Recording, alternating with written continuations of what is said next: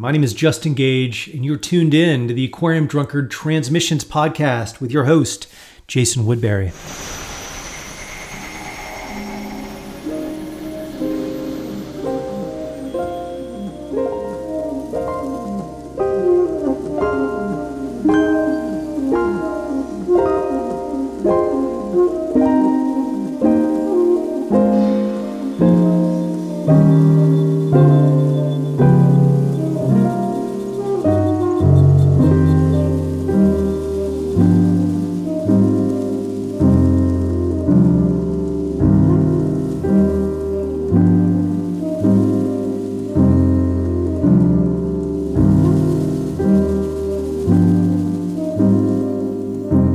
Welcome back to Transmissions.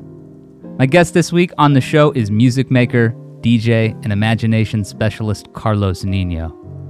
His latest album is called More Energy Fields Current, and it's out on the great International Anthem label, one of my favorite labels going.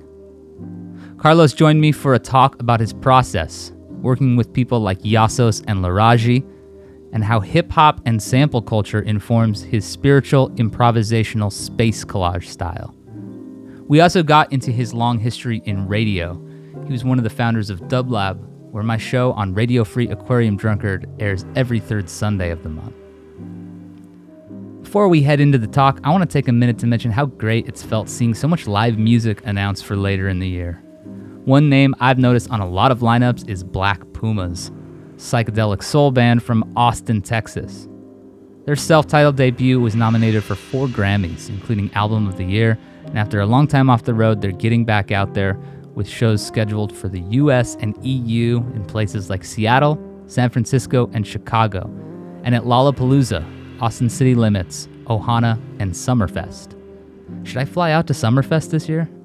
My father-in-law's out in Milwaukee. He'd probably be down to hang out. Anyway, a lot of these shows are already sold out, but don't miss the chance to see them live and grab a copy of their self-titled album wherever you get your music. Carlos Nino. This talk flipped my lid. I hope you enjoy it. If you do, please go on and rate and review Transmissions wherever you listen to podcasts. We appreciate your word of mouth very much, and we hope that it helps people find the show. If you want to dig in even more, you can check out Aquarium Drunkard on Patreon. All right, here's my talk with Carlos. Speak more on the other side. Thanks for tuning in.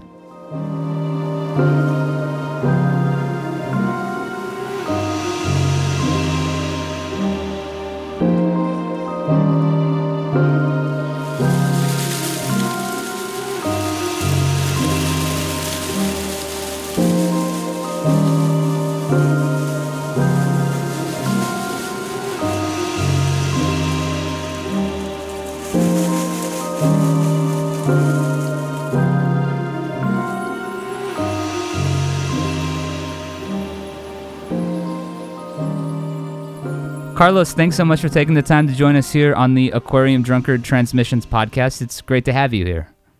Oh, wonderful to be here. Big fan of Aquarium Drunkard.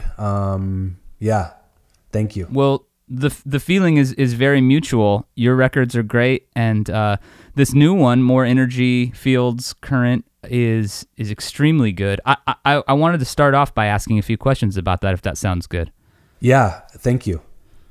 Well, so it features a lot of collaborations. Everything you do with the and friends banner is usually a loaded guest list, of course, and collaborator list.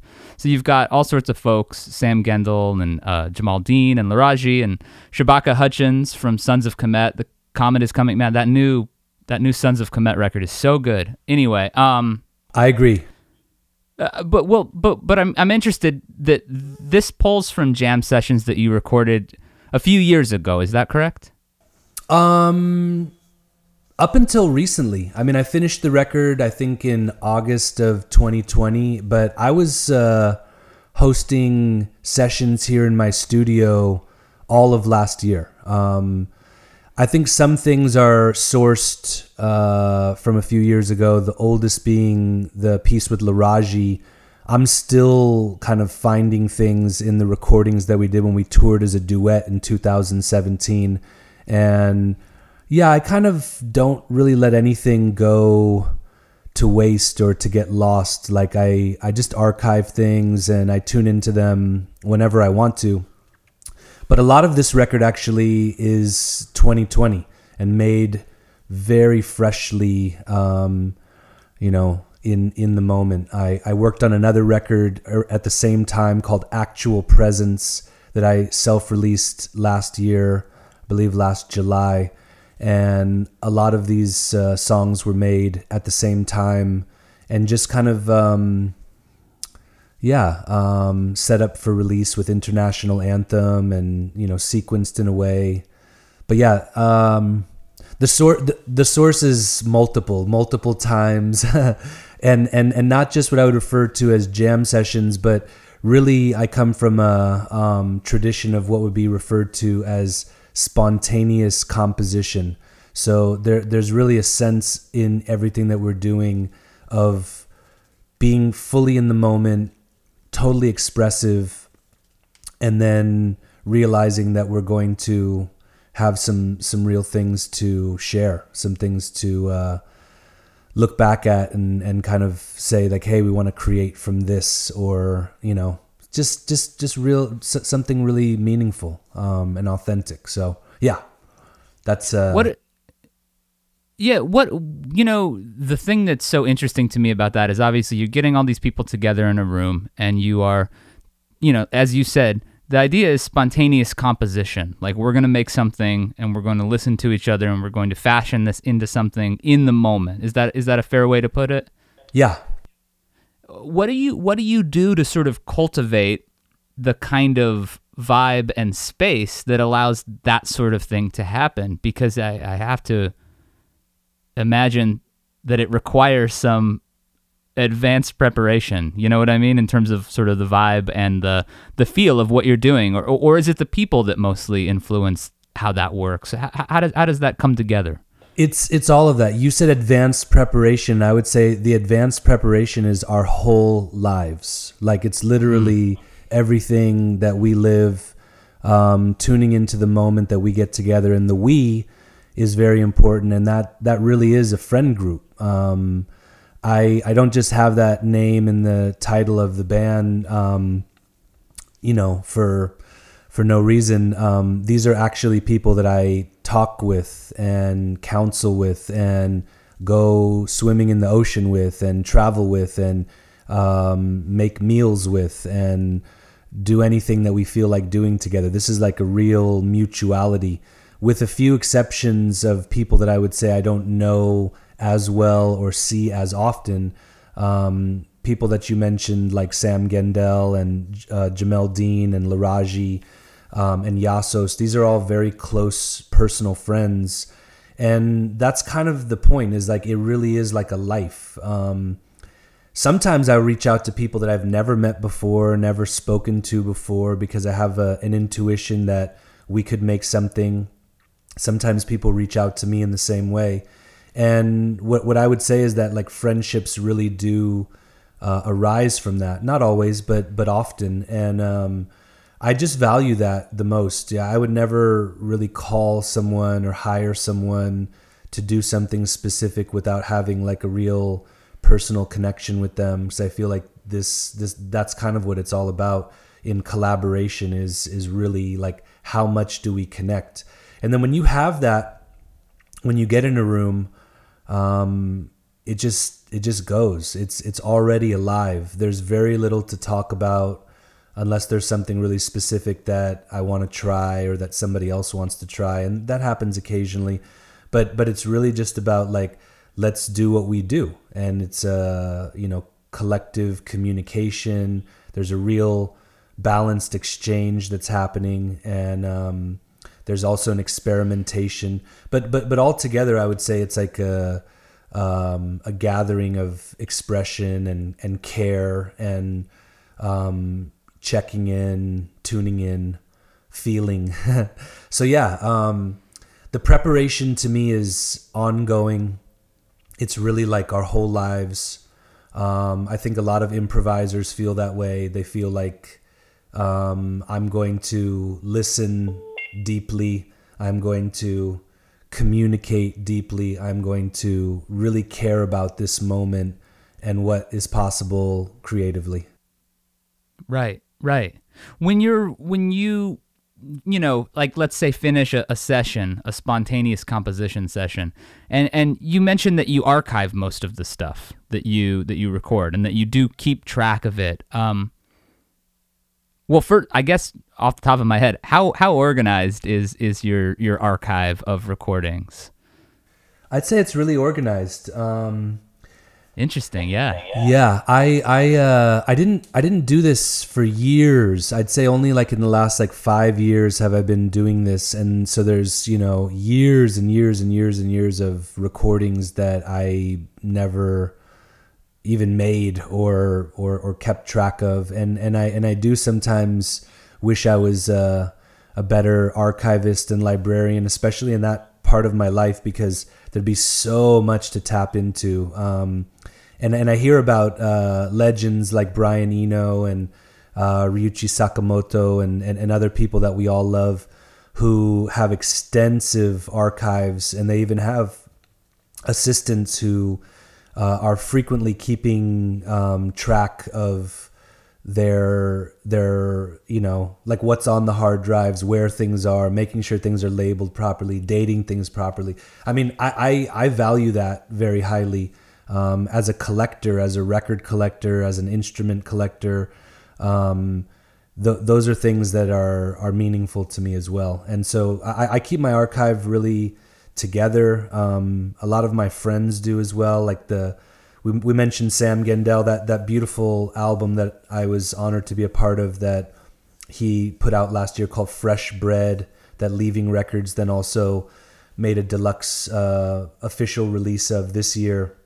Yeah, that's archive, and some of that might be like, I made that today and released it today via my Bandcamp page next to a piece that was made a year ago or 10 years ago, and it all, if he feels it, can sequence it in a way that it tells the story that he wants to tell. And the pieces that I'm on that record were largely from a duet tour that we did in Japan, and I've used some of those recordings and he's used some of those recordings, and it's really wonderful because it just sort of becomes like a very open field of sound source, like what you might want to sample from your own session, or what you might want to excerpt a through like total piece from a live performance. And by live performance, I don't just mean live in a venue or in front of an audience, like live in the sense that it's being created in the moment wherever we are. We could be in a studio. Yeah.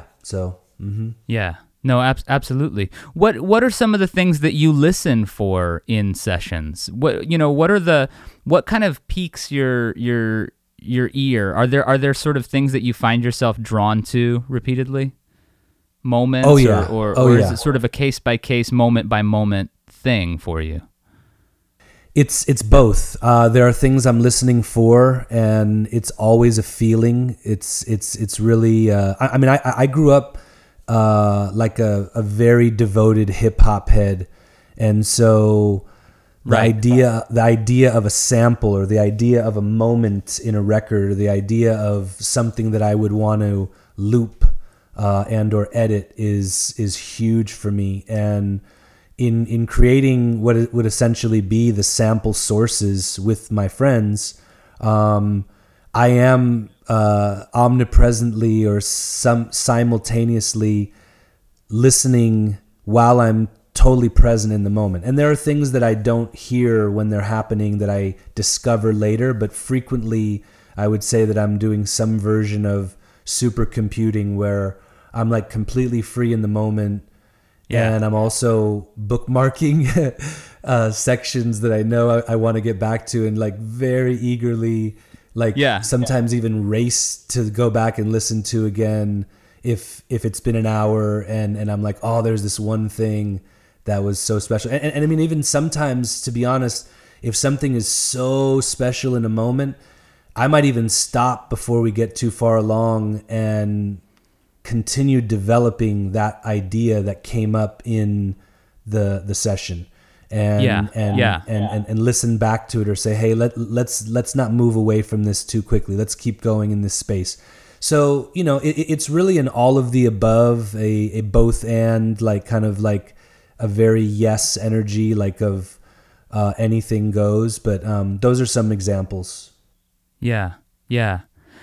I'm glad, obviously, that you brought up the hip hop ethos and how much that has deeply influenced what you do. I think that it's been, as a listener, just very, very interesting and exciting to hear hip-hop production techniques and the sort of ideology of sampling applied through artists like yourself and collaborators of yours, people like Kamasi Washington and Madlib and so many others, but sort of applied to new age or free jazz or spiritual jazz or all that stuff. It's just such a, to me, it all feels very of a piece in terms of the approach. The sort of hip hop, while it can be certainly very economical and sort of tightly edited, that the approach lends itself so well to expression in these other genres.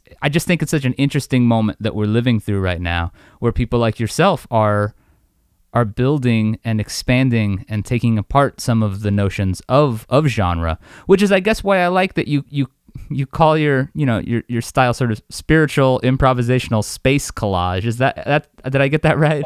Yeah, absolutely, and I agree with everything that you're saying, and I love all of those artists. Those are all friends of mine. Those are all people that I appreciate greatly. And one thing I'll just add, and I know Aquarium Drunkard is known for this, not only in the podcasts and radio shows and in all of the features, but if we really look at the pioneers of hip hop sampling and of sampling in general, because sampling goes way back. And there are lots of examples of sampling, but it was really about sound, So yes, we know James Brown and George Clinton and some of the luminaries of certain.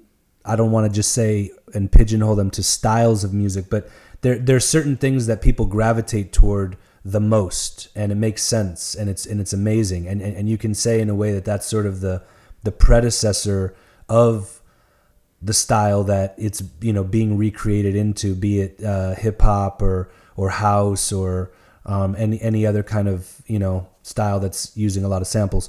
But I mean, the amount that you find digging through the samples by artists like the ones you've mentioned, or like I love to reference DJ Premier, but there's so many wonderful ones. Q-Tip is like a goat to me for sure. Prince Paul, Dilla, of course, Madlib you mentioned, and even in like the very contemporary times, I'm a huge Knowledge fan, and there's so many others as well. But they're sampling anything that they want, and they're listening to everything. Like there's nothing that any of these people that I just mentioned are not listening to. They're listening to everything. They're inspired by everything.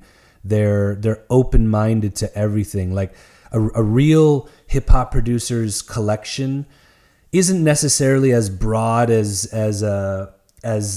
everyone else's, but like the ones who are deep with it, there's nothing that they wouldn't consider or listen to or be open to as a possible sound or sample source. And I'm just part of that lineage. That I don't make the same music per se, but I feel the same way. And so what I make is definitely in some cases, not all, but in some cases referencing or an ode to that, and I like that. Yeah.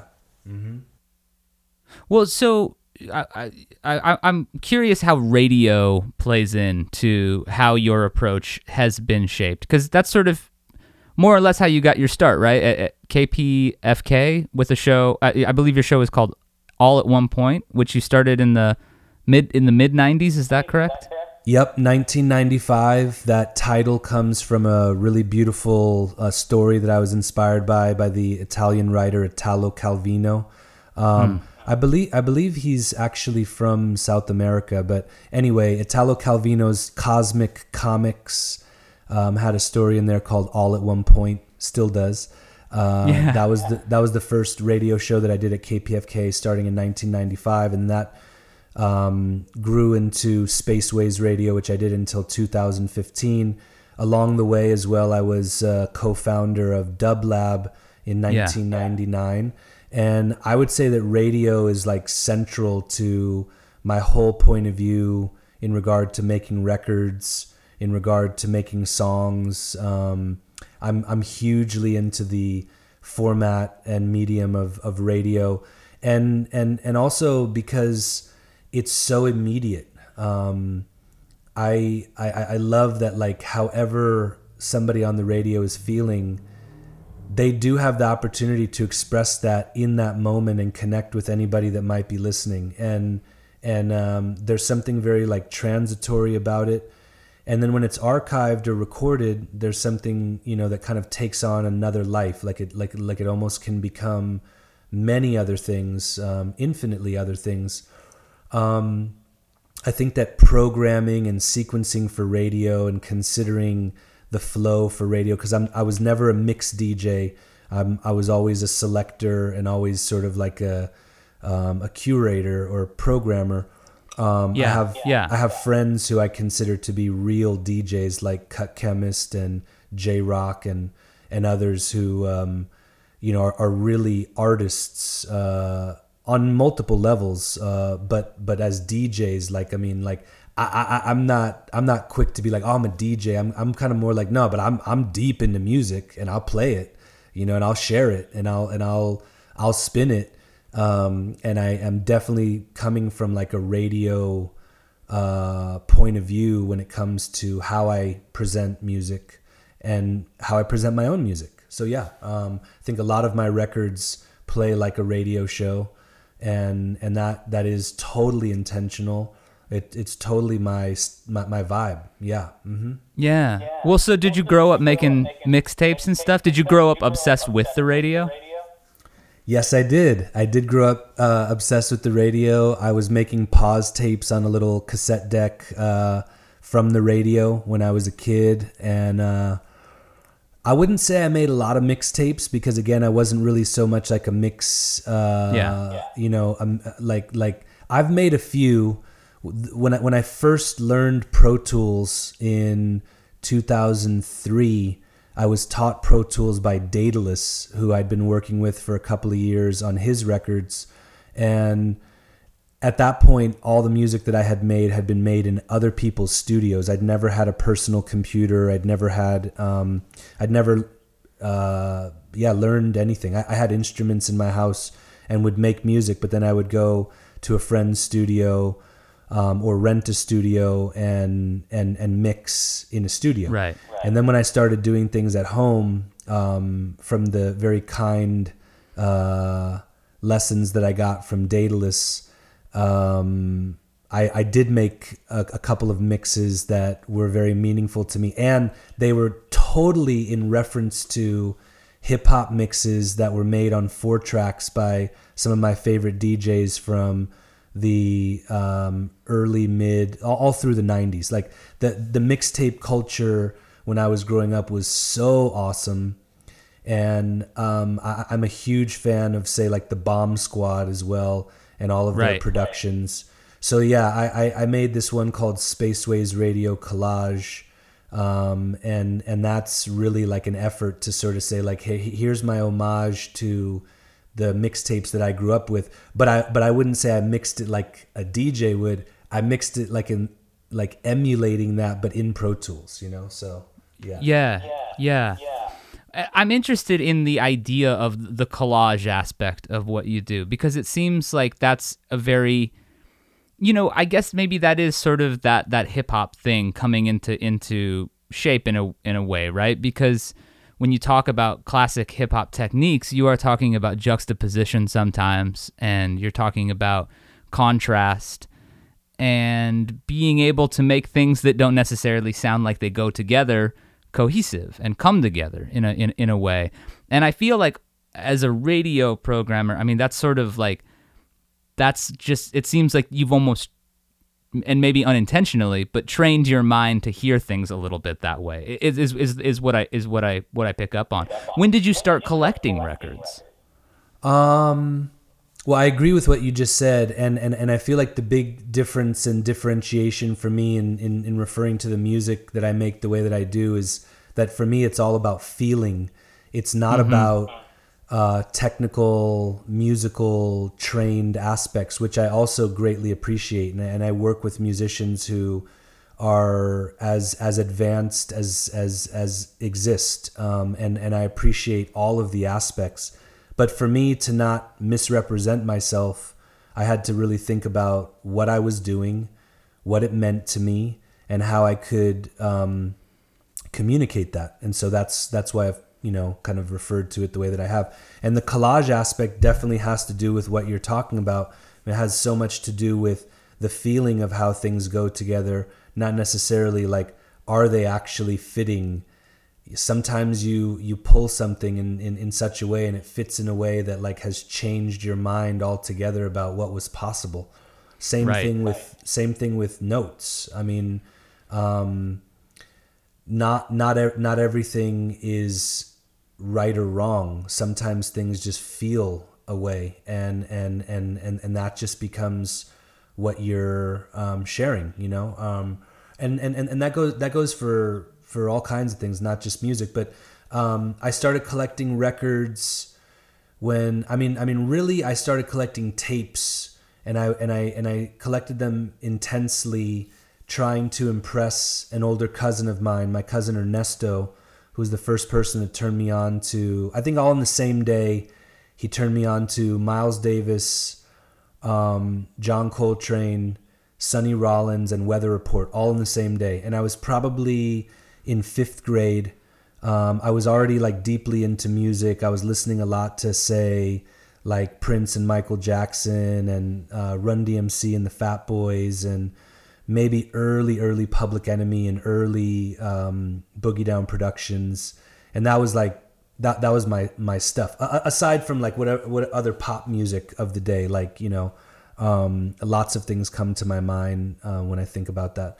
But I was buying cassettes, and actually I used to wear these Bugle Boy jeans, and I used to steal cassettes. Like I was like kind of a fiend for them. So I didn't really have money, but I would get them however I could, and they were cheap. And I never got caught, but I did eventually like sort of catch myself and say, oh, this is not in integrity for me to like steal. But I was so motivated, man. I was just so motivated to like have this rad tape collection, so that when this person that I looked up to so much came over to my house, I would immediately be like, yo, look, check out these cassettes that I have. And like, maybe we'd listen to some of them in the car. And yeah, I probably started really buying records. The first record I know I bought myself was the Jungle Brothers 12-inch What You Waitin' For, and I bought it from Tempo Records on Ventura Boulevard in Reseda, and I was probably in 6th grade. And I was a huge, and still am in whatever way I can be, a huge fan of Native Tongues, Jungle Brothers, De La Soul, Tribe Called Quest, Black Sheep, Queen Latifah, Moni Love, all of them. Love them all so much. Yeah. You brought up, that you were picking up this stuff. You've lived, kind of born and raised in Los Angeles, right? Yeah, I was born in Santa Monica and lived there as a baby, I think. And then our family moved to Reseda, and I grew up in Reseda. And I've lived in the city, but I live currently in my studio is currently in Woodland Hills. So I really have had like an all city experience, because I drive all the time and do a lot of different things in different parts of LA. But I'm really like more of a San Fernando Valley resident and person, Yeah. Sure. It's just kind of got me thinking, I'm not in LA, and I always try to be a little bit careful, when I start talking about California, because I don't know it like the back of my hand. I'm in Arizona, so there's like but it does feel a little bit like a a cousin or whatever. California, the place, does. But I think about the tradition in LA of the studio musicians there, and I wonder if you agree or think that the necessity that some of these people had, session players, to play on whatever kind of music was gonna pay the bills. I wonder if you get a sense that contributes to the overall blurring of genre that happens in LA, and that obviously you're associated with the kind of people that we're talking about, this sort of like truly fusion-based thing that's happening. I wonder if you could speak to maybe sort of a little bit of the historical roots of that, or if you have any thoughts on that.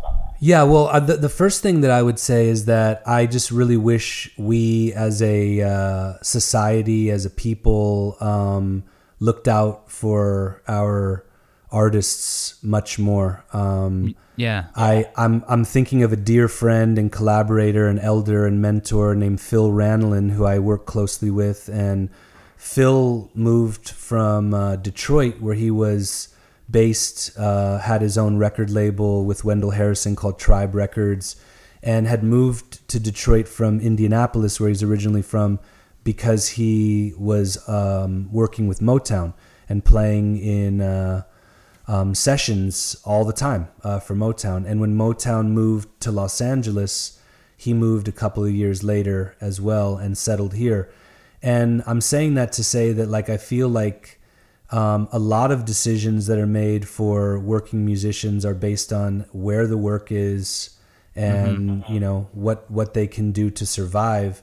And I don't feel like they should be in that kind of survival mode. I feel like there needs to be way more emphasis put on the development of the arts in this country, and probably in the whole world, but I will just speak on this country. And I think that there's always an interest in an outlet for a creative musician. So if you're a creative musician and you're working to pay the bills, you're still going to create what you're hearing and you're feeling if you don't have a job that is actually just doing that. So like say anybody that was playing in Miles Davis's group, I mean, they didn't have to do something on the side necessarily, but that's like very few people. And those are all, among the greatest musicians of all time, like Keith Jarrett and Joe Zawinul and Herbie Hancock and Tony Williams, et cetera, et cetera. I mean, so many, Jack DeJohnette, so many masters. And everyone else is kind of trying to figure out what to do and how to get by. And I would just say that a lot of the music that's made while people are really tuning into like their feelings, their source, their experience, wanting to report from that, whether they're working musicians or not, or whether they have like a day job and just say like, you know what, I don't want to have the music I make be my bread and butter because I want that to be just a total creative space. I know people who are like that as well. Say, I would rather work a mundane day job or some sort of job that pays well, and then I'm going to like focus on my music separate of that. Then there are, people like myself, and you mentioned Madlib. He's probably the person that most directly influenced me to stop working and focus completely on my music as my life. I had a few other contemporaries at the time. Daedalus is one of them as well that I feel that way about. And I've always been a concert programmer and producer to help supplement my creative music income. But yeah, I feel like this is a complicated and complex question because everybody's unique and kind of having their own experience of it. But I just feel overall that like the hustle, the really intense like effort that people make just to get by and survive is sad to me. I don't feel like it should be set up that way. I feel like we should all be contributing to funds. I for instance, I would if it was up to me, have money from our taxes going into funds that help support artists of all kinds. And I know we're spending, trillions of dollars in military spending, and I have zero interest in that. I don't really want to get into like a heavy thing about that right now, because that would be a whole other conversation. But I feel like there's a massive misguidance and mismanagement of where our collective money goes.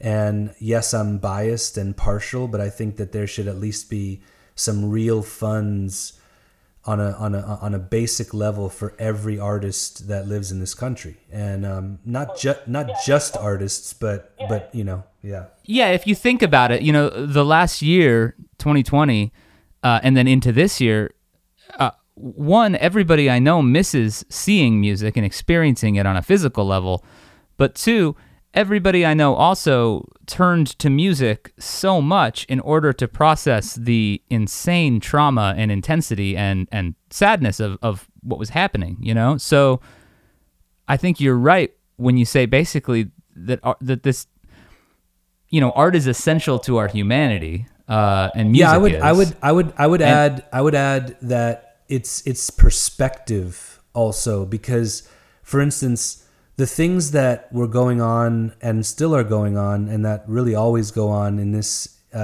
you know, in this time, there are a lot of like really horrific, awful things that humans are perpetrating against each other and this planet every day. And there are a lot of things that we hear about, and there are a lot of things we don't hear about, and they're happening all the time. And I feel like removing actual connection within humanity, within community, removing people's ability to connect with live music, these are things that more than anything to me are making it more difficult for people to actually have perspective about what they think is actually going on and how they feel about it. So like I don't want to presume that I know how somebody feels about what we've all been going through, because it's not all the same. It really isn't. There are very, very different experiences that people have been having and will have all the time. But the one thing that I feel like is essential about what we're doing with music is we're giving people this openness, this consideration for expanded perspective, expanded awareness, like expanded consideration of their feelings. Like, how do you feel about this information you're getting from the news, or you're getting from your peer group, or your you know, just sensing, or that you read about somewhere, or that maybe you get a phone call from a friend and they happen to be living in another part of the world and they're telling you about their experience that day. And there's so many things that are going to be brought up for us to then process. And I feel like music is one of these things that is going to continue to allow us to open our perspective field, you know, like to give us the ability to even have a consideration for other possibilities or other ways of interpreting or feeling what we think is going on, you know? So I'm all for that, not only staying present, but being even more encouraged in people's lives. Yeah. Mm-hmm. I wonder if, at the risk of putting you in a position to be on a bully pulpit or whatever, do you feel like the average listener has a healthy sort of relationship to what music can provide in terms of the sort of context giving and expansion of the sort of emotional or spiritual vocabulary in the ways that you're talking about? Do you feel like, I mean, I guess what I'm getting at there is I don't feel like most of the way that music is presented to people really encourages the kind of deep listening and the deep engagement that you're talking about, because it's almost just thought of as another thing that is meant to be consumed. Well, you know, without getting too, I don't want to be too, you know, like, oh no, you know what I mean? We can talk about anything. Yeah. And I appreciate it. I think that what you just said goes for all aspects of life. The average person is consuming what is put in front of them. And, you know, we're doing this, we're having this conversation as part of a series on Aquarium Drunkard where people go to read about and listen to lots of really wonderful music and art, and that is rarer. It is more of a specific thing. It's not a mainstream thing, and I feel that people in whatever lifestyle they have, whatever emotional state of being that they're in, they're going to gravitate toward something that they feel resonant with. And the issue I have that I would say is that if people in general are being force-fed certain information, and by force-fed I mean they could not have it unless they didn't have a phone or didn't have a TV or didn't live around other people. The force feeding of certain media, including the music, is to me like very like imprisoning. It's not something that really speaks to emotion. It's not something that speaks to like critical thinking. It's not something that speaks to like what a person's experience is with it. But I still feel like it can be beneficial. And I think that wherever and however somebody is coming to something, if they feel it and it makes them, you know, like I was saying before, consider some aspect of their life in an elevated way because of the way that they're feeling about something that they are listening to, then I'm glad for that. And I think that there are messengers on every level, on like every vibratory level and every stage of, and I'm not here to judge the levels for anybody. I'm just saying, like, I feel like in every level there's going to be some sort of message and messengers coming through the music. You know, in music that I do not want to listen to, that I would feel totally repulsed by, that somebody else loves, there's something coming through that could help break that particular person out of some sort of blockage or stress or difficulty that they're in, and I'm all for that. So I just kind of feel like we're gravitating toward what we resonate with. We resonate with things based on our emotional state of being and our spiritual consciousness, no matter what level that's on. And I just wish for people the connection to it, to what they feel, to what they care about. And your question was about whether they actually do feel or do care, and I think that they do. But it's different maybe than how we all think about the things that we're so passionate about that a blog like this would represent, because we're like deeply in it. I mean, this is like what we do, you know, like the people who read this blog, yourself, people who write for the blog. It's like our lives. It is. It's really a way of life. For the average person, you know? Yeah. Yeah. Well, I want to ask about a few of your collaborators and a few that you've already mentioned, and I think that in terms of that notion that there are kind of messages coming through the music, I'd love to hear how you first met Yasos. I just reached out to him.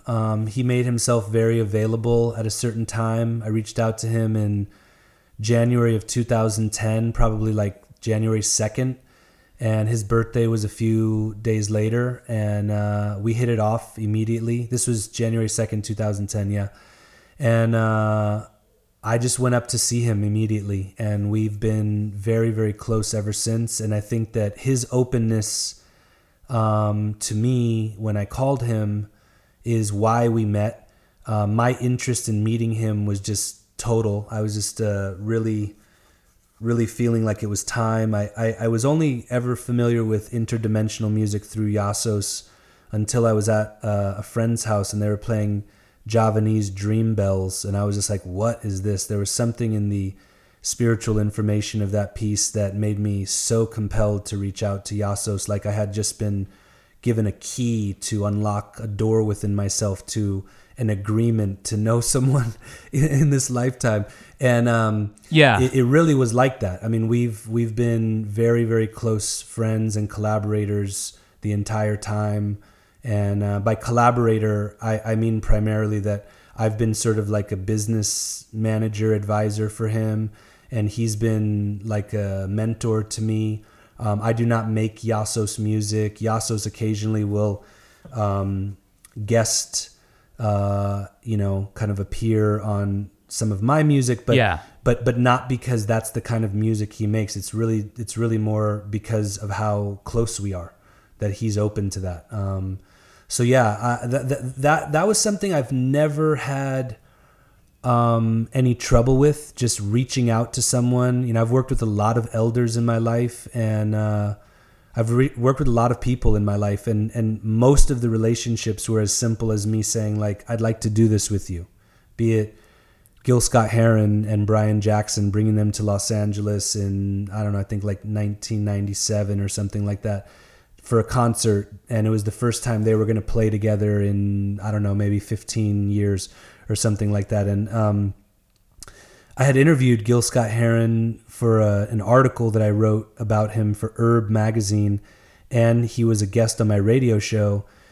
And all of that was initiated by just loving his music, figuring out how to reach him, calling him, cold calling him, and just pitching it all. Like just being like, hey, you want to do this? Yeah. Somebody can say no or not answer, and then other times they answer, and then you're all of a sudden you're like hanging out with Pharoah Sanders, and you're hanging out with whoever. Like I've worked with many incredible artists who I look up to hugely, and a lot of it is just from that. It's from this thing that I have, which is I have no problem just reaching out and just being honest and real. And what I've been able to offer people has grown. It's changed. So when I was a little kid doing this, when I was just 18 years old, starting out with these kinds of cold calls, usually what I was offering was like promotion on my radio show, or I'll write this article, and like I'm gonna really get your story told properly, or maybe you can come play a live concert. I don't know. So I feel like my relationships with musicians that I work with really sometimes start that way as well, and people have to be open to me too, which is kind of the point, and I don't take that for granted at all. You mentioned Shabaka Hutchings. Shabaka and I don't know each other that well, but just have like a really strong rapport, and we were familiar with each other, and we played together a couple of times in Micaiah McCraven's group, and then I played with Sons of Kemet once when they played like a last minute show in a little music venue that I run in Venice Beach, under the Townhouse. And that just led to us looking at each other kind of going like, yeah, we should just get in the studio and play some duets. And we did that, and that's how the duet record that I made with Sam Gendel came about. I'd known Sam for a while, but we'd never played together, and we were kind of exchanging some messages back and forth around the time that one of my records had come out and one of his records had come out, and we both sent each other almost simultaneously like a message of like, hey, I'm feeling your new record. And then it was just sort of like, why don't we get in the studio and see what happens when we create? And we just do, so a lot of this to me is very organic. It's very much a part of life. It's just sort of a part of the openness. There's almost no formality in it. And a lot of it just has to do with like open communication and mutual interest and mutual benefit, and then getting to it, and I love it. I love living that way, and I recommend it. Yeah. You've mentioned a few times like working with people in duet settings. What do you like about that format, or what does the duet format sort of allow you to maybe do that?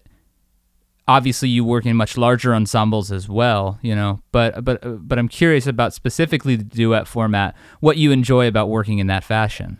Well, like what we're doing right now, you and me, we just met, is a duet. So I'm trusting that you're going to have good energy when you call me to interview me. And I'm trusting that you're going to care about yourself and about me and about this process.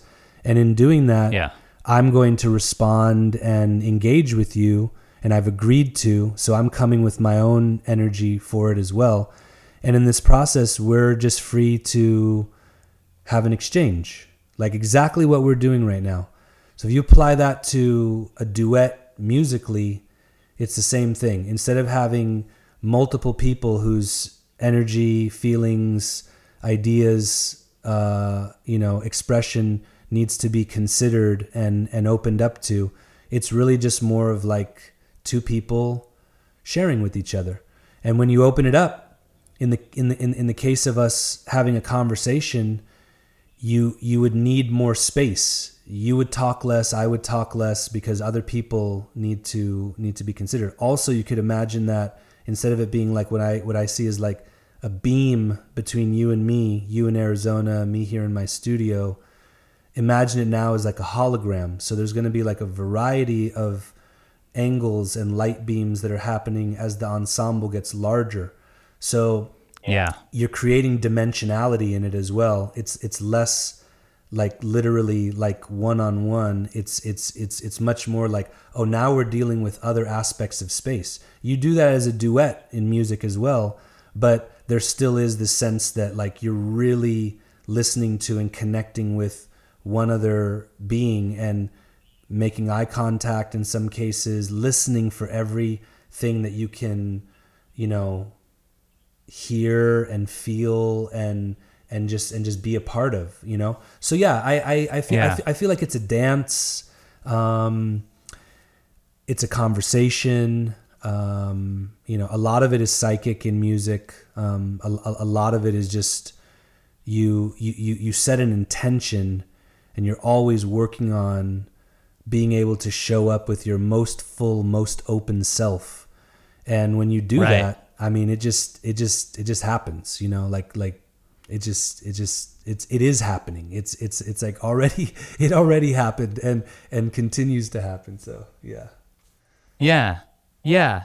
Well, when you work with someone like Iassos, I love that one of the songs on the new record is Iassos 79 Till Infinity. So you get like a Souls of Mischief reference in there. And then is that referencing that documentary Exactly. that you can watch on YouTube or whatever? Is that correct? Exactly. Yeah. That was the last piece I made for the record. It was made to be a bridge between what was originally the end of the record, which was track 8, Togetherness, with Devin Daniels and Jamel Dean.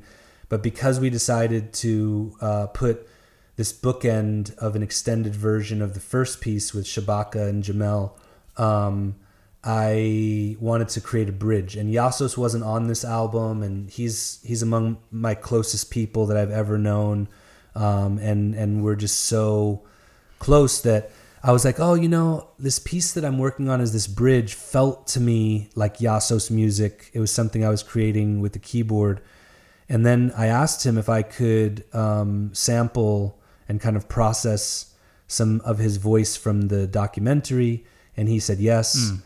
And then that's when it just sort of like the reference to the 79, when I was thinking like, if I put the word 79, like it's got to be Till Infinity, because 79 doesn't really matter. But because I put the 79, you know exactly what I'm referencing because you're familiar with that documentary. So it's kind of like that, Yeah. And this reminds me actually of the year 93, which was really interesting because you have 93 Till Infinity, and then on the same label you have Midnight Marauders by A Tribe Called Quest, and there's a point where Q-Tip is correcting himself on the track, and he said because he says 9 Trey, like 93, and he says Large Professor, or I guess he called him Eric DeP, said, don't say the years. So this is for eternity, right? So he's basically saying like, we're always referencing the year and marking the year, but what if it's not even about that, right? What if it's just about the beyond? So I was playing in that title with that whole concept, right? So yeah, that's what I was doing. And I don't think it means that much, but I'm glad you got it, Yeah. Well, I think it's very playful, it's fun, and that means something, especially because that's another thing about your music that I think is really interesting and that I really appreciate is the sort of palpable sense of playfulness and joy that's in it. So often, especially music that can veer towards the contemplative can be thought of as more solemn. But then when you bring people like Iassos or Laraji into the mix, obviously there's just such an emphasis on laughter and spontaneity and playfulness. So I love that about your records, and I love that there's a sense of both that deep intentionality that you're talking about, but also sort of a sense of lightness to things too, because you're capturing and presenting specific moments, and you are editing them into shapes, but there's always still a trace of just that sort of, this just happened while we were together. And, to me that makes it, it demonstrates the importance of the music in a fundamental way by just allowing that importance to exist. But it's also, you're not presenting it in a way that the listener has to bring a whole bunch to the table. They're just sort of able to experience it. And I don't know, I think that sense of playfulness really pervades what you do. And even that sense of playfulness that I pick up in just our conversation. So I think that's that feels like it's a very important thing. And it's not always to feel playful, and not always easy to feel playful in like modern times, Yeah. Plenty of reasons to be bummed out instead, I'm so glad you feel that in the music. It is definitely there. You're getting it completely. I agree. It's very meaningful to me, no matter what emotion is being expressed, that I'm like kind of like persevering through to the bright side. It's just my orientation. It's just how I live, And speaking to playfulness, Laraji has a thing he loves to say. He says, "Playing is serious business," because he's all about play. he's all about play, and sometimes when people talk about like, hey, let's get together and play, I feel like there are like octaves or dimensions. Iassos is calling me right now, by the way. That's so cool. His name just came up on the phone. But there are octaves and dimensions to even the word, like what we mean about that word when we say play. It is that total youthful, like in the moment, like fully spirited, fully ecstatic energy. And it is like, we're seriously going to get together and tune in and play in this, from the wholeness of who and what we are. And those are not exclusive of each other. Those to me are the same thing, but in like somewhat different octaves, and they go together, and there's lots of other ways that people could express themselves about what playing is or what playing feels like to them. Like I collaborate frequently with Deontony Parks, and for him, I feel like there would be an aspect of like real consideration for the technology of his earth body and how it's connecting to his mind being programmed and interpreted by his soul. And then there's a level of like athleticism and even like working out and like real like sweat exercise in what we're doing too. So it really is, this is a totally multifaceted reality. It's like if you say, hey, I'm going to go play basketball, you might not have the same fun you're going to have. You say, oh, I'm going to go, jump in a pool and splash around with my friends.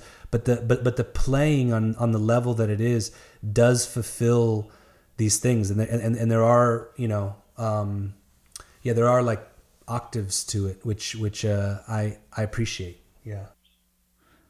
Yeah, I think that there's so many directions that I could take all of that, but I think it's just such an interesting and exciting thing that you're talking about happening when you're in collaboration with people. And you talked about being in duo settings and sort of tuning into the other person and having there be an exchange. And something that I think about when I think about people like Iassos and Laraji to some degree, is the sense that for both of those people, they're talking very often about how they're picking up on vibrations and energies from outside of themselves.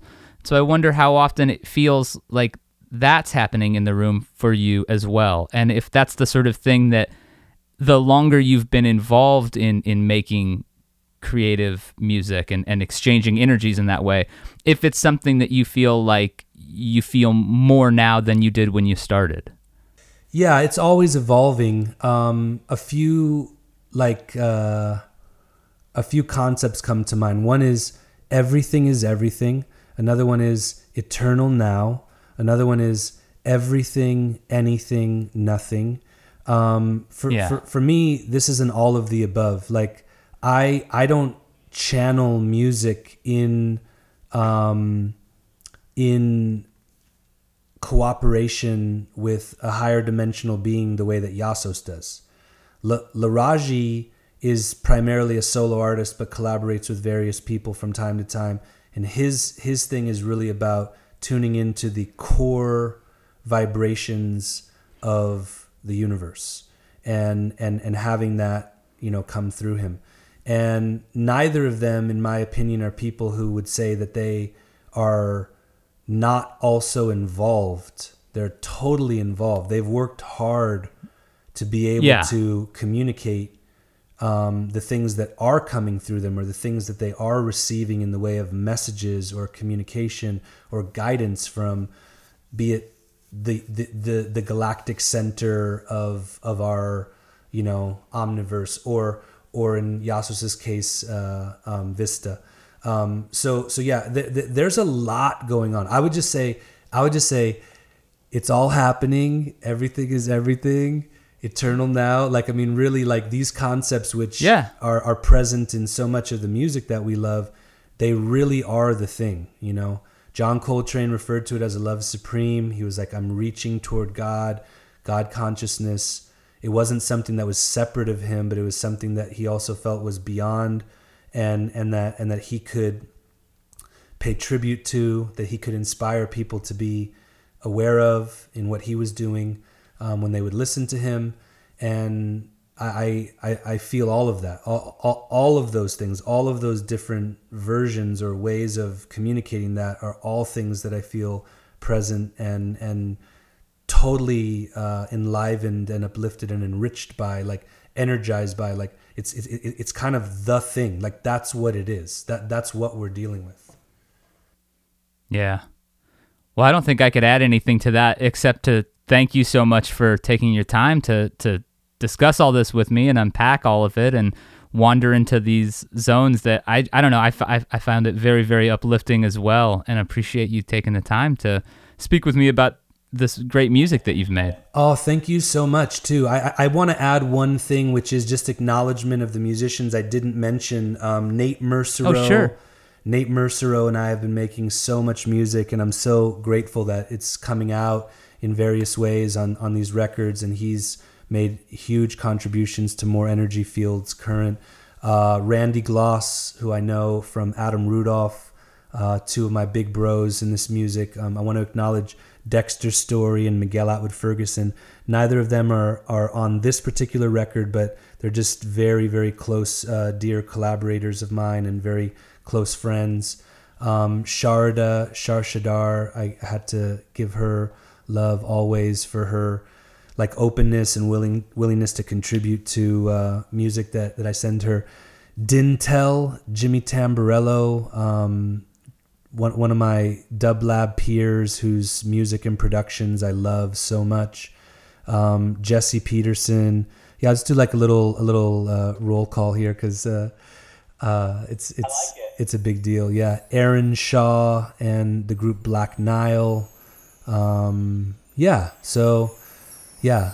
you so much. This was lovely. I greatly appreciate it, and I'm looking forward to hearing it on the site.